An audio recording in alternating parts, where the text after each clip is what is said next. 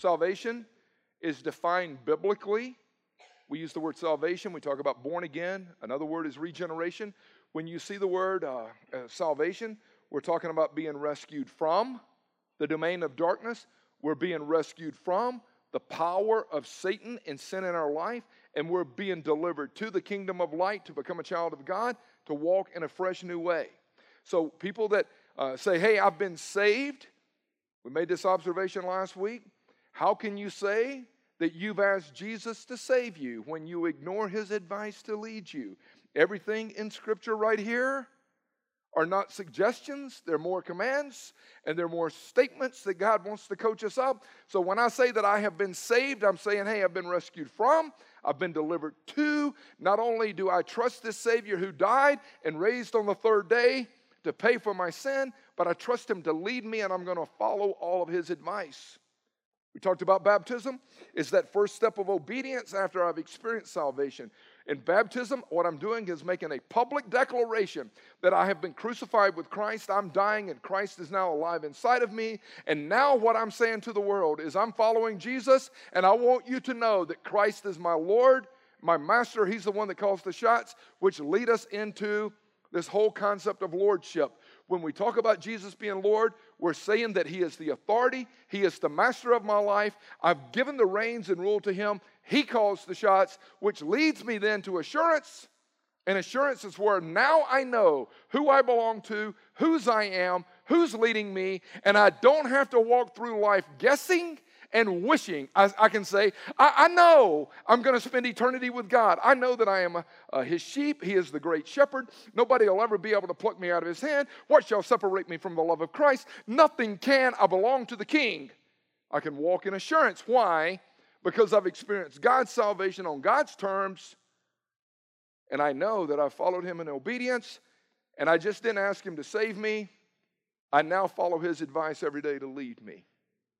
Now, once that happens, if you're a brand new believer and I was sitting down with you, here's where I would walk you through after salvation, baptism, assurance, and lordship. This is what I would walk you through right here, the next steps, and I would coach you up, and I would say, I'm so excited for you.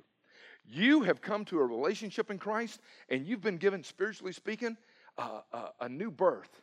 And you belong to a new family, and it's because Jesus was willing to pay the penalty for your sin, and Jesus was willing to pay the ultimate price for your sin, and because of what Jesus did through his death, burial, and resurrection, when he raised on the third day, he's seated at the right hand of the Father. He lives to make intercession. You belong to God now, and that's good news. It's amazing grace that God would love you and love me. It blows my mind. And then I would coach you up in this way. I would tell you the universal verse.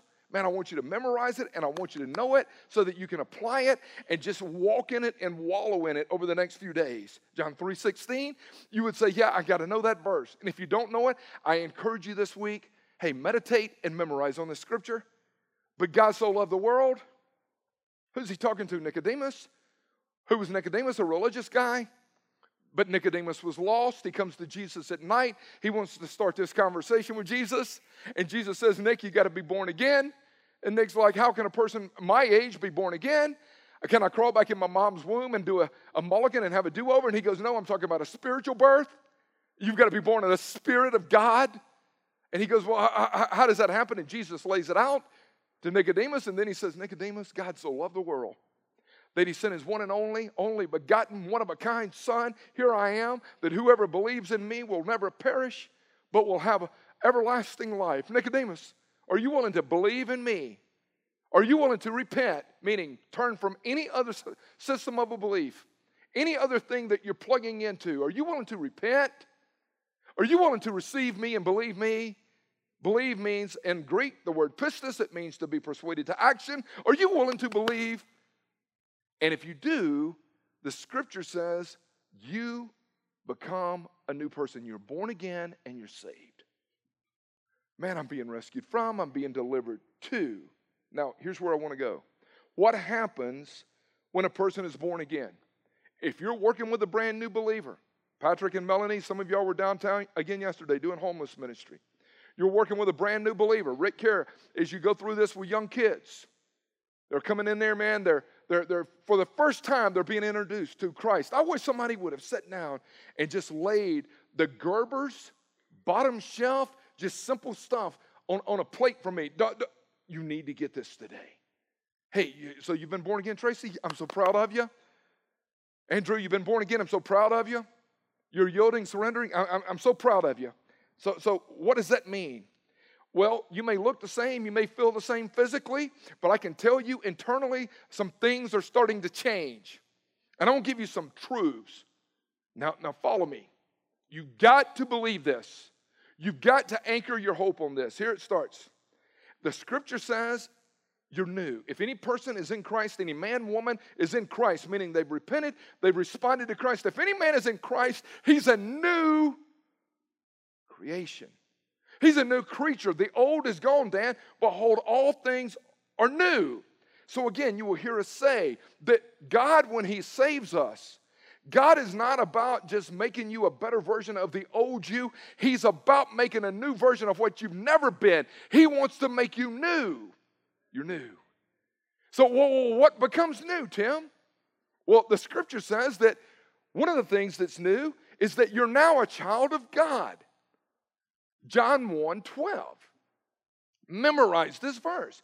To as many as received him, to those who believed in his name, to them he gave the right to become children of God.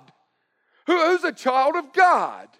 You'll hear people on media and these newscasts, and you'll see Bono with some of the stuff that he did with U2 and this one movement, and hey, the Jews and the Christians and the Muslims should come together because we're all God's children. We're not all God's children. We're all God's creation. But you only become a child of God through receiving Jesus Christ. When Jesus said, I am the way, the truth, and the life, no one comes to the Father except through me. How do you become a child of God? I've got to be born again, just like Jesus told Nicodemus. Who's got to be born again? Every person. And when I do, I become a child of God. Who are you? My truest identity when I wake up in the morning is not being a husband, and it's not being a dad, and it's not being a lead pastor of a church. My truest identity when I wake up in the morning, Tom, is that I am a child of God. Man, if you could get up in the morning and look in the mirror and go, I'm a child of God. I have received Jesus. I have believed. I have been persuaded to take action. I'm a child of God. What else is new, Tim? Well, you now have God's Spirit living inside of you. You were born into the world based on Ephesians 2, dead in your sin and your trespasses. You were born dead spiritually. But Romans chapter 8 says, you received God's Spirit when he adopted you as his own children. Now we call him Abba, Daddy, Papa, Father. We are God's children. God was so kind that when I repented and fell on my face and surrendered, he goes, I'm not going to leave you as an orphan. I'm going to pour my Parakletos, the Holy Spirit, inside of you. The very presence, Tim, of that existed in Jesus now exists in you. The person of the Holy Spirit. The same Holy Spirit that gave Jesus the power to say no to temptation. The same power that raised Jesus Christ from the dead. The same power that existed in the hands when he touched blinded eyes now exists in you. Tim, you're new. Man, you're a child of God, and now you have God's Spirit. I do? Yes. I want you to walk in the Spirit. And I want you to understand the manifestation of the Spirit. See, when the Spirit of God is alive in you, it's going to produce love and joy and peace and patience and kindness and goodness and gentleness and faithfulness and self-control. God's Spirit is alive. Tim, let me tell you something. You've got God's Spirit inside of you. And based on Acts 1:8, you're going to be my witness. And you're going to be my witness in Jerusalem, Judea, Samaria, the remotest parts, in Loganville, in Gwinnett, Walton, wherever you go throughout Georgia, throughout the U.S., throughout the globe. You're my witness now because you've got God's Spirit inside of you. Do you realize for the born again, the saved, the regenerated, God gives us his Spirit, don't miss it, is the manifestation of the fruit of the Spirit operating in your life today? Do people see you and go, The Spirit of God is alive there. It's so fun to see the growth in people. It's so fun to see where the Spirit Drew just starts to take off and take root. Brandy, it is so amazing to see the transformation in a girl's life who really surrenders to Christ. I was like, man, I'm so proud of that girl. Since she surrendered, she's God's child. That's the truest thing about her. She wakes up in the morning. She's got God's Spirit inside. And he says, you can call him Abba, Daddy, Father. Listen to this. What's your view of Father? What's your view of Daddy? Randomly on social media on Thursday, I get a note. Tim, this girl, her name was, I'll call her Eve.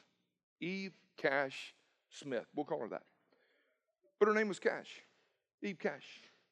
She writes me a note, and she goes, hey, I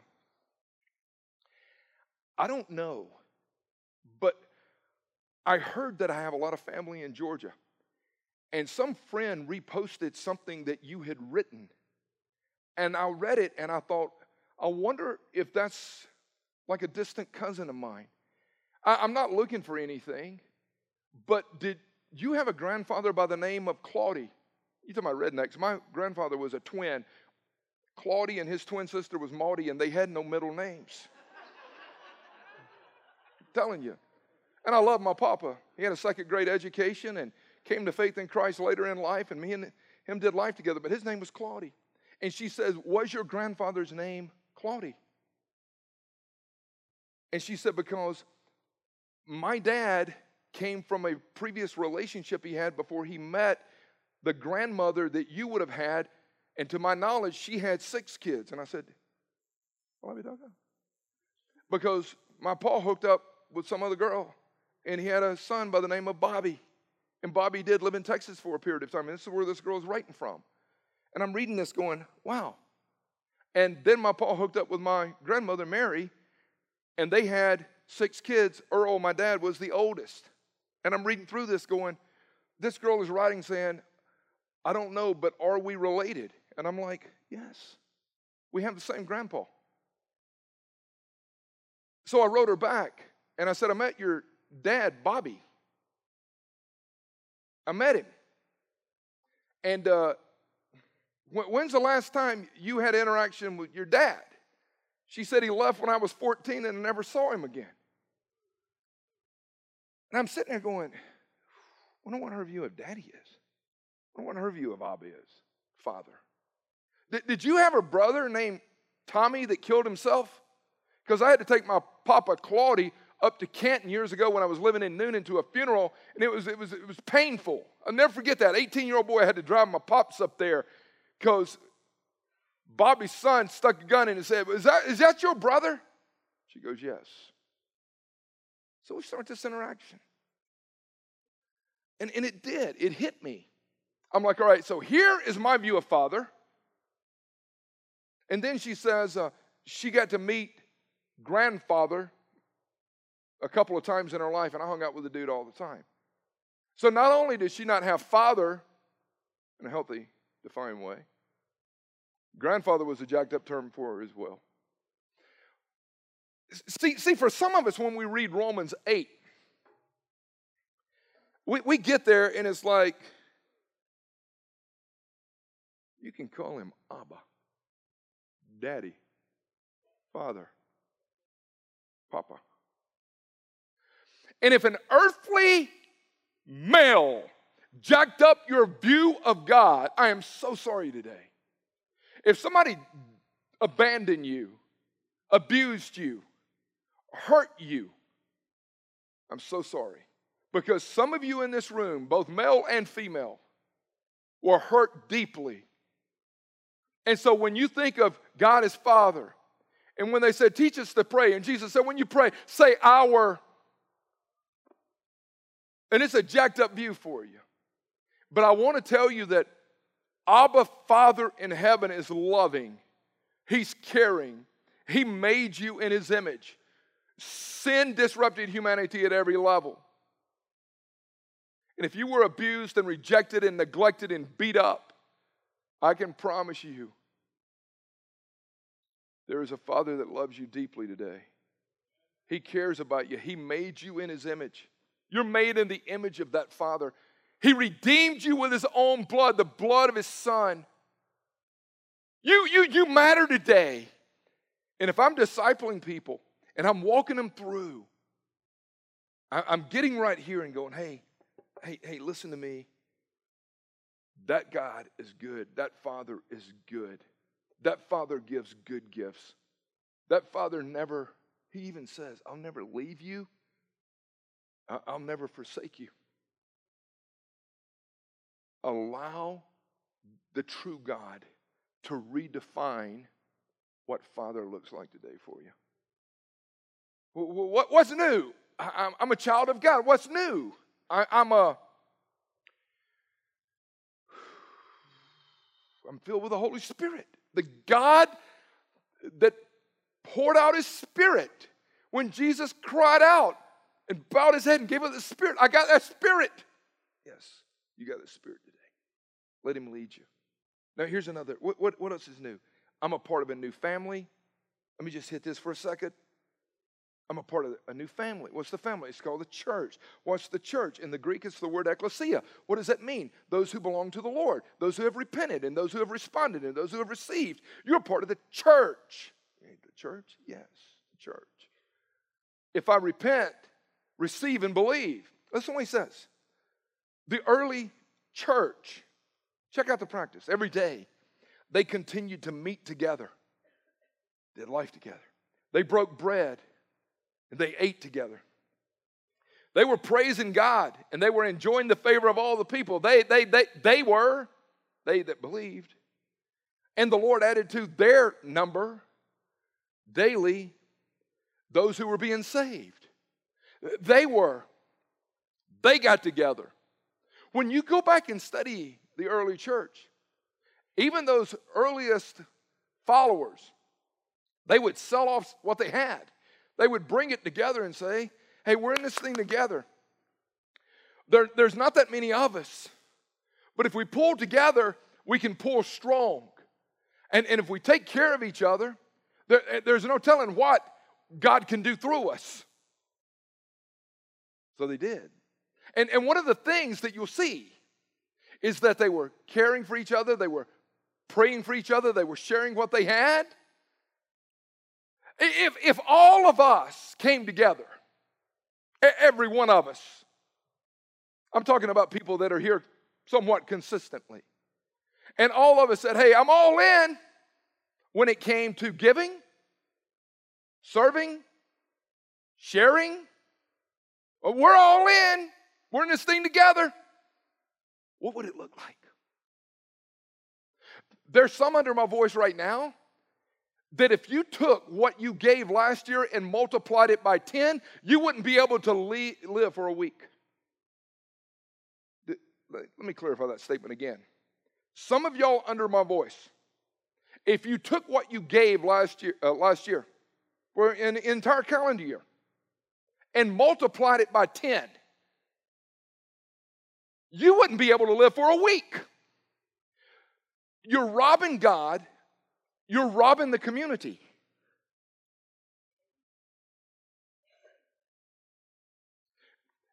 Some of us are pulling the load for some of the rest of y'all. Now, some of y'all have been around the faith. That's the reason I said last week, and we said it again. You can't say that you've trusted Jesus to save you when you ignore His advice to lead you. Can't. They were having favor. They were seeing people added to the fellowship every day. They were, because they were all in. They said, we're a part of the same team. We're a part of the same family. We're a part of the same community. We're new, but we're in this thing together. So to me, that's the reason when you look at it, you go, give. Nobody's going to rob God and rip God off. If you rip God off, you'll steal from me. We're going to serve. Serving without boundaries. We're taking the gospel to the streets. We're going We're going to share our faith. Your story matters. We're going to take that gospel to the streets. Who? All of us. Because I'm a part of the new community and a new family, the church. Now, what else is new, Tim? I have a new purpose, and my purpose is to glorify God. Based on 1 Corinthians 10, based on Colossians chapter 3, whatever you do in word, deed, do it for the glory of God. Whether you eat, whether you drink, do it for the glory of God. I've got a new purpose. What's your new purpose? Glorify God. It's impossible. It's impossible to glorify God and be a glutton. It's impossible to glorify God and be a drunk. Because whatever you do, whether in word, deed, food, drink, do it for the glory of God. There is no way you can get freaking hammered every day for the glory of God. You can't drink like a guppy and be a guppy for Jesus. You can't do it. Because we've got a new purpose. What's your new purpose? Glorify God. Are you glorifying God? So if I'm taking a brand new disciple through, oh, you've experienced salvation, good. You've moved into baptism, great, man. You've made a public declaration that you belong to the King, awesome. Now we've moved into assurance and lordship. He's your master. He's calling the shots. You're walking. Yes, now welcome to the family. Welcome to the family. Yes. What's the responsibilities? What are we doing around here? And I'm not saying like we did everything right. Matter of fact, I know we jacked up a lot of stuff in the process.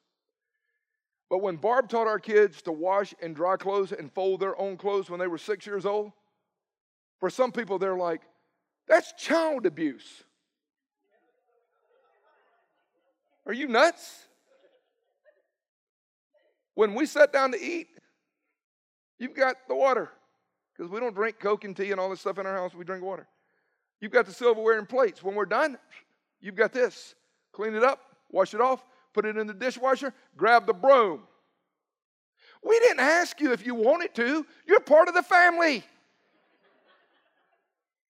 If you eat off this table, you help serve this table. You help clean up this table. And that's the reason when people come here, we try to right-size their expectations of what it means to be a part of the Cross Loganville. Well, I just like coming in here and just sitting around and doing nothing. You lazy bum. Check yourself. Tell me how that's glorifying God. That ain't working. Now, let me tell you this. We got to disciple people. And most people have never been discipled. So Dallas, when we look at this right here, most people have never, they've not had one person sit them down and go, all right, I want to coach you up. We're going to go through this. This is online. You can do this with your kids. You can do this with a brand new convert. You can do it with a small group. I promise you, all of us can. Now, let me hit some misconceptions and jog through these kind of quick. There's some misconceptions that must be corrected. Here's one that people have. I've heard this one. Becoming a Christian eliminates all my problems, right?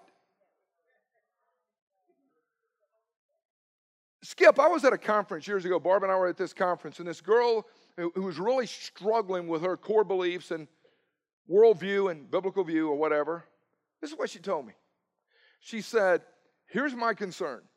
If I really surrender my life to Christ and He lets me down, I will be forced to have to kill myself. And I said, wow, that's kind of a unique assessment and conclusion. So let me ask you this. So if you really surrender to Christ and He lets you down, you'll be forced to kill yourself because there's nowhere else you can turn. That's what you're saying. She goes, yes. So are you saying that if you come to Jesus and you still experience problems, what you're concluding is problems equal the absence of Christ? Is that what you're saying? She goes, yes. I said, no. Jesus said in this world you'll have problems. Getting saved does not immune me from problems. Jesus dealt with the penalty of sin. Come on. He dealt with the penalty. The sin deserves death, and death ultimately was eternal separation, alienation, and damnation. Jesus dealt with the penalty of sin, okay? What else? Jesus dealt with the power of sin. Since I'm now a child of God and I've got the Holy Spirit, I've got Jesus inside of me who never sinned, so he dealt with the power of sin. Sin can no longer reign in my life unless I empower it to do so. Well, why do you still have problems? Because when Jesus died, was buried, and raised on the third day, it didn't deal with the presence of sin. Write it down. Penalty dealt with, price paid. Power dealt with, but I still live in a fallen world where Satan is parading his evil, demonic forces around. You still deal with the presence of sin? You do too. You do? Yes. And one of the misconceptions that people have, if I give my life to Christ, then I won't have any more problems. I can tell you this. Christianity does not promise the easiest life, but it does promise the best life. And a lot of people in our society are looking for the easiest life. I just want it easy. The old cliche, no pain. Come on. Even Hazel's answering it on a Sunday morning, representing. All right, here, let me hit this one. Another misconception. Becoming a Christian means giving up all my friends. Christianity, in its purest definition, is a relational message. Jesus was accused of being a friend of sinners. Now, the playgrounds, meaning the arenas that I meet with people on, are important. There may be some playmates, friends that you look at saying, the Holy Spirit says, man, you got to walk away from this one because it's so toxic and damaging, it's hindering your walk. You got to be wise. Am I going to have to give up all my friends? I don't know. Not all of them, but you may have to walk away from some of them. Because when you start going in the direction that God is calling you to, sometimes you're like, man, I can't go there anymore. I can't do that anymore. See, you can't follow Jesus and keep doing what you did before Jesus. That's a contradiction. He loves you. He cares about you. But he cares too much to just let you wallow in the stable misery of your sin. A, B, C, D, E. This is something we teach. Jesus was called a friend of sinners. Luke 15, when you read the parable of the lost sheep and the lost coin and the lost son, it all hinges on Luke 15, 1 and 2, where it says that the Pharisees and others saw Jesus hanging out with notorious sinners, prostitutes, tax collectors, whatever, and they were attacking him. So Jesus gave this teaching. Some of the greatest teachings, Luke chapter 15, about loving people and pursuing things that are lost, hinges on Jesus being attacked. Because he was hanging out with what was called the least of these, or thugs, or whatever you want to call it. A, B, C, D, and E. I just spent the week, I flew out last Sunday and was in Kansas City, Sunday night, Monday, Tuesday, and flew back Wednesday. And in these meetings, I've known some of these guys for a while. There were some A's. They were apathetic towards spiritual things. I've talked to them, but even after 2 and 3, 5 years, I start to engage in conversation, and deep down inside, I'm like, that dude is apathetic towards spiritual things. He don't want to talk about it. Cool, but I still got proximity with him. How many A's do you have in your life? Because we're called to be a part of relational restoration and healing and bringing the gospel to people. Then you've got B's, and I keep up with this. People that are becoming interested, they haven't repented yet, but they genuinely are becoming interested. Now, the kind of conversations you have with A's and B's vary.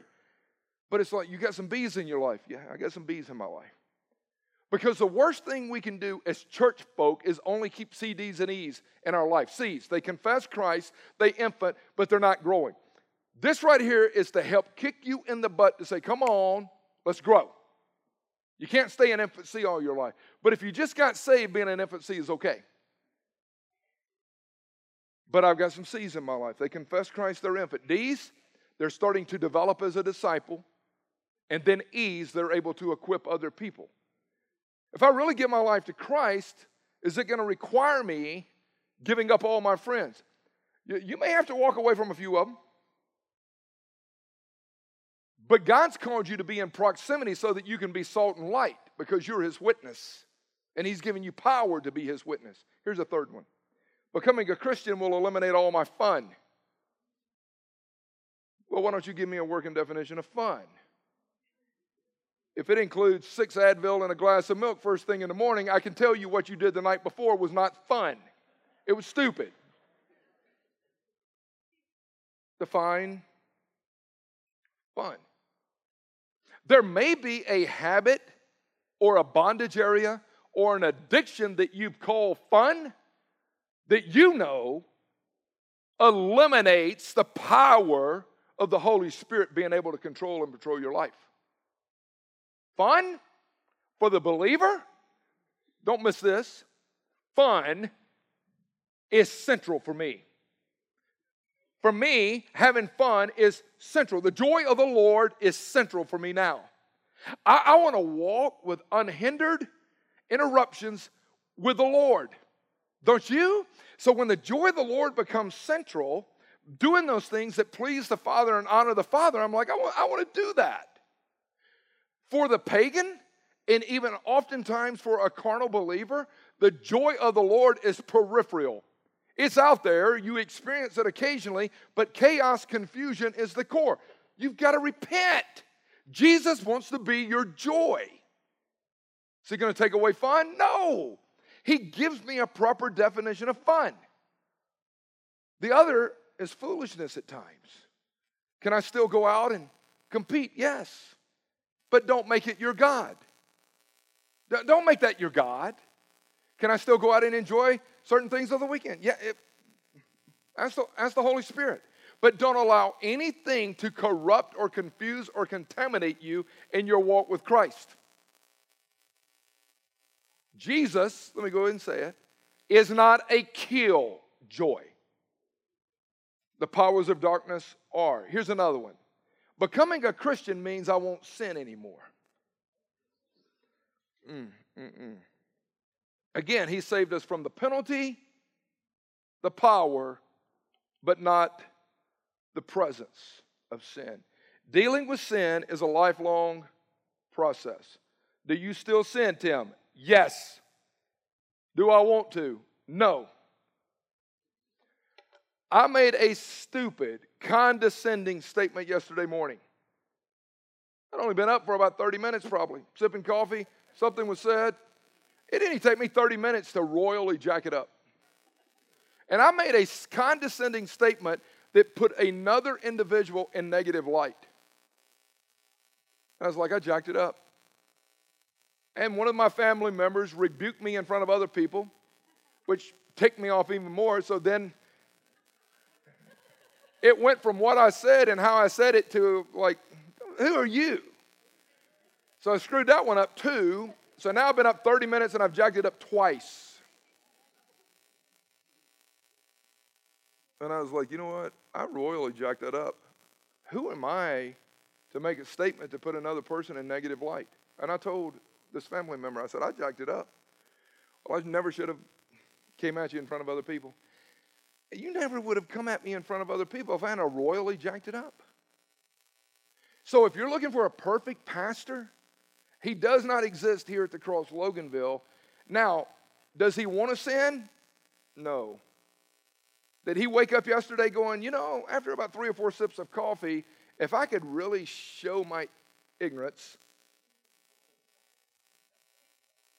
that's the word you got to use there, ignorance. If I show my ignorance.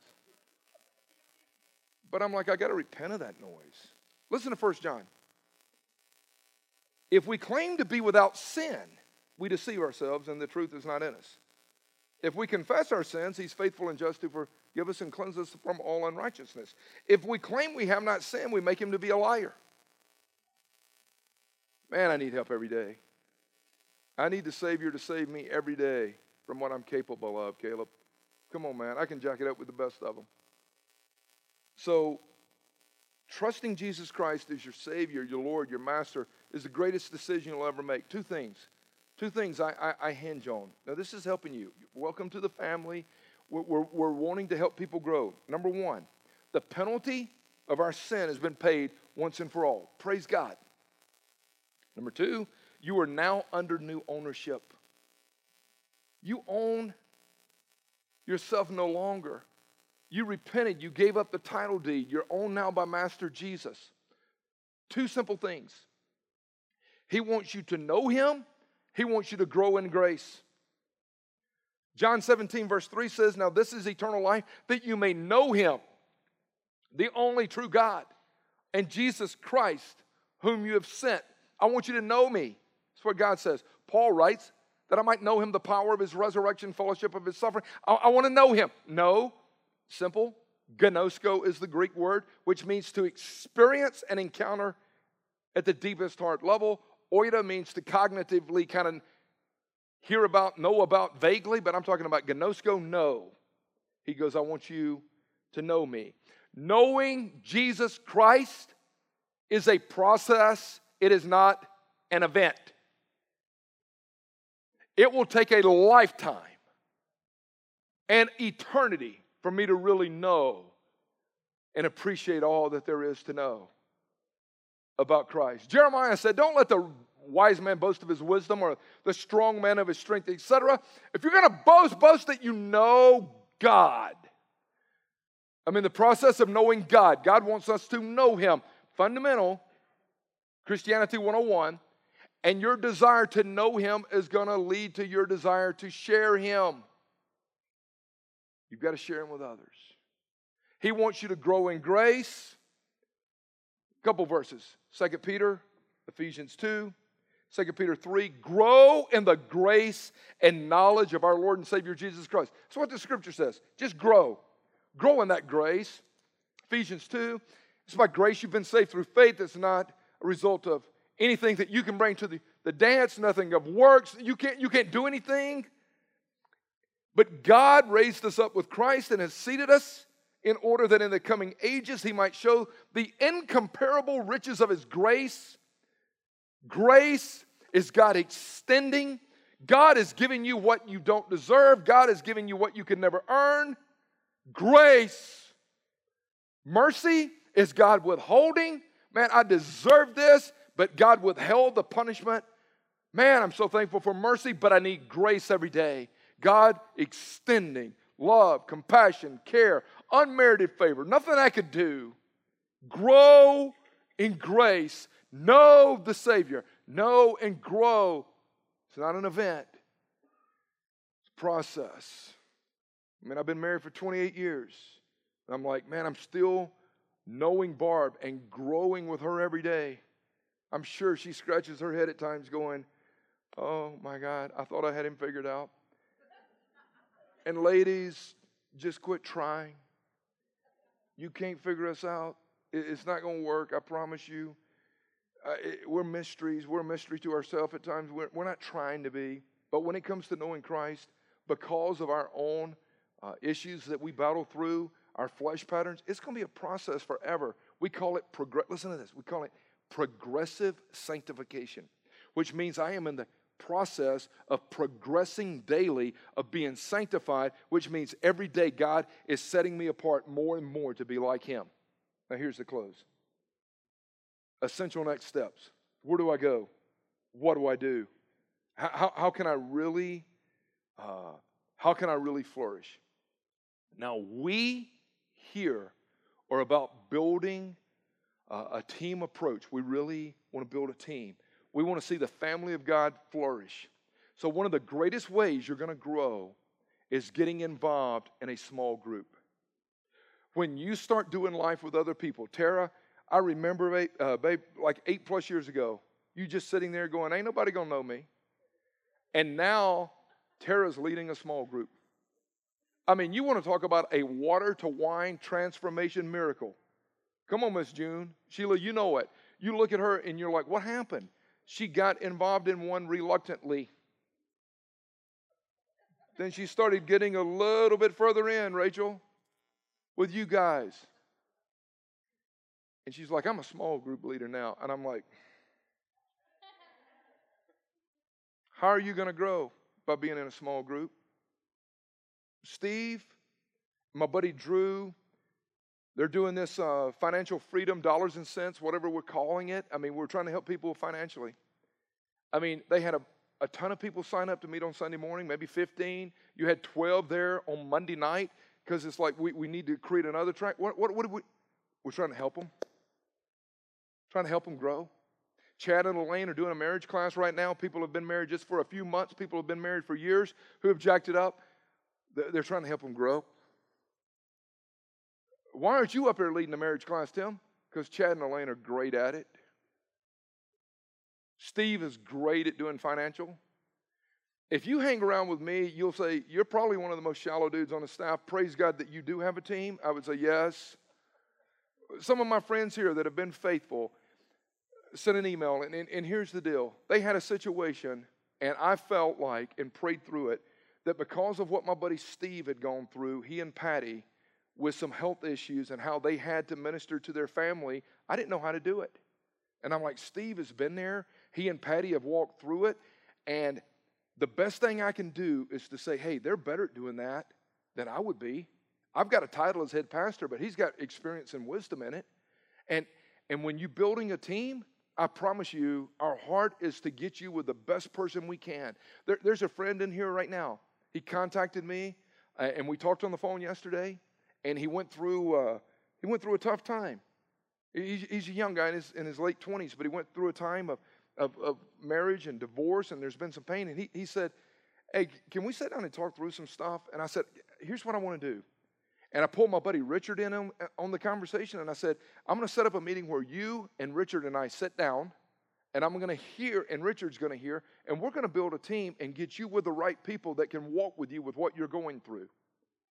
Because if I tried to do everything myself, that would be sin. Because some of y'all are more qualified to deal with issues than I am. And if we really do care about the body of Christ, we're just members of the body of Christ. Dan, there's certain things that you can teach. Walk with him right now. Rick can do certain things in teaching, and he's better than me. Casey, the same thing. I mean, we got to look at it. Dallas, I mean, what y'all are doing with Stronger Body, it's like, man, people are saying, hey, I'm getting freed up. Even Chad Daniel told me he ran yesterday. That had to look like the infant stages of Forrest Gump. Next time he runs, video and just send it to me. A red-headed dude that looks like Esau from the Old Testament running, I've got to see it. Hey, get involved in a small group. There is a variety of tracks that will help you grow. Don't miss it, please. Number 2, you get involved in a small group. Number 2, start reading, meditating, studying, and memorizing Scripture. It was the greatest game changer for me when I first got saved. I got in a small group. I did life with other people. But man, I got into the Word. The YouVersion Bible app, I'm telling you, it's dummy proof. You're capable. If you download the YouVersion app, there's all these different Bible translations on there, ESV, NASB, you name it, they're there. There's devotional plans. We've got a thing called Right Now Media. Right behind Steve, back in the back today, there's buckets set up, and you're like, Right Now Media, it's got about 10,000 different teachings on it. And all you got to do is say, hey, I want that. It's a free subscription tool that we're giving you. Just get on it. You want to study apologetics? It's there. You want to study finances? It's there. You want something for your kids to watch? It's there. And they're all Christ-centered with great teachers like Chan and Piper and others. Even Esposito's on our home page doing some teaching. I turned it on the other day, and I'm like, the Italian stallion, baby. Come on. We're representing. So do that. Third, get a mentor. Get somebody who's walked a little bit longer than you in your life. Hey, help walk with me here. And there's guys and gals right now that would love to come alongside and walk with you. Hey, where you at? What's going on? And we can pair you up with people in the body that, one, it gives them worth going, yes, man, I'm able to help somebody, but it helps you in the process. You can't be a Lone Ranger and win. You got to have help. And then 4, learn to worship as a family. Seeing my kids get into the Word, seeing my kids engaged in worship, seeing Barb walking in there in the morning, I'm like, she's wording out. Look at her. She's fired up. Man, there's nothing like it. Then what that does is it leads you to being able to worship with other people. Man, you sit around and we bless each other and we encourage each other and we dog each other and all this kind of stuff we do because we're family, but we do. We try to speak blessing. Hey, come on, stay with it. And we brag on each other and we bother each other and we do all kinds of stuff with each other, but we're family. But when I see my family worshiping, I'm like, so cool. You're a new believer? Hey, walk in these truths. You know a new believer and they're starving for somebody to put their arm around them? Come alongside. It's teed up. All of these teachings are online. They're a tool to help you help somebody else. Be a disciple. Be a disciple maker.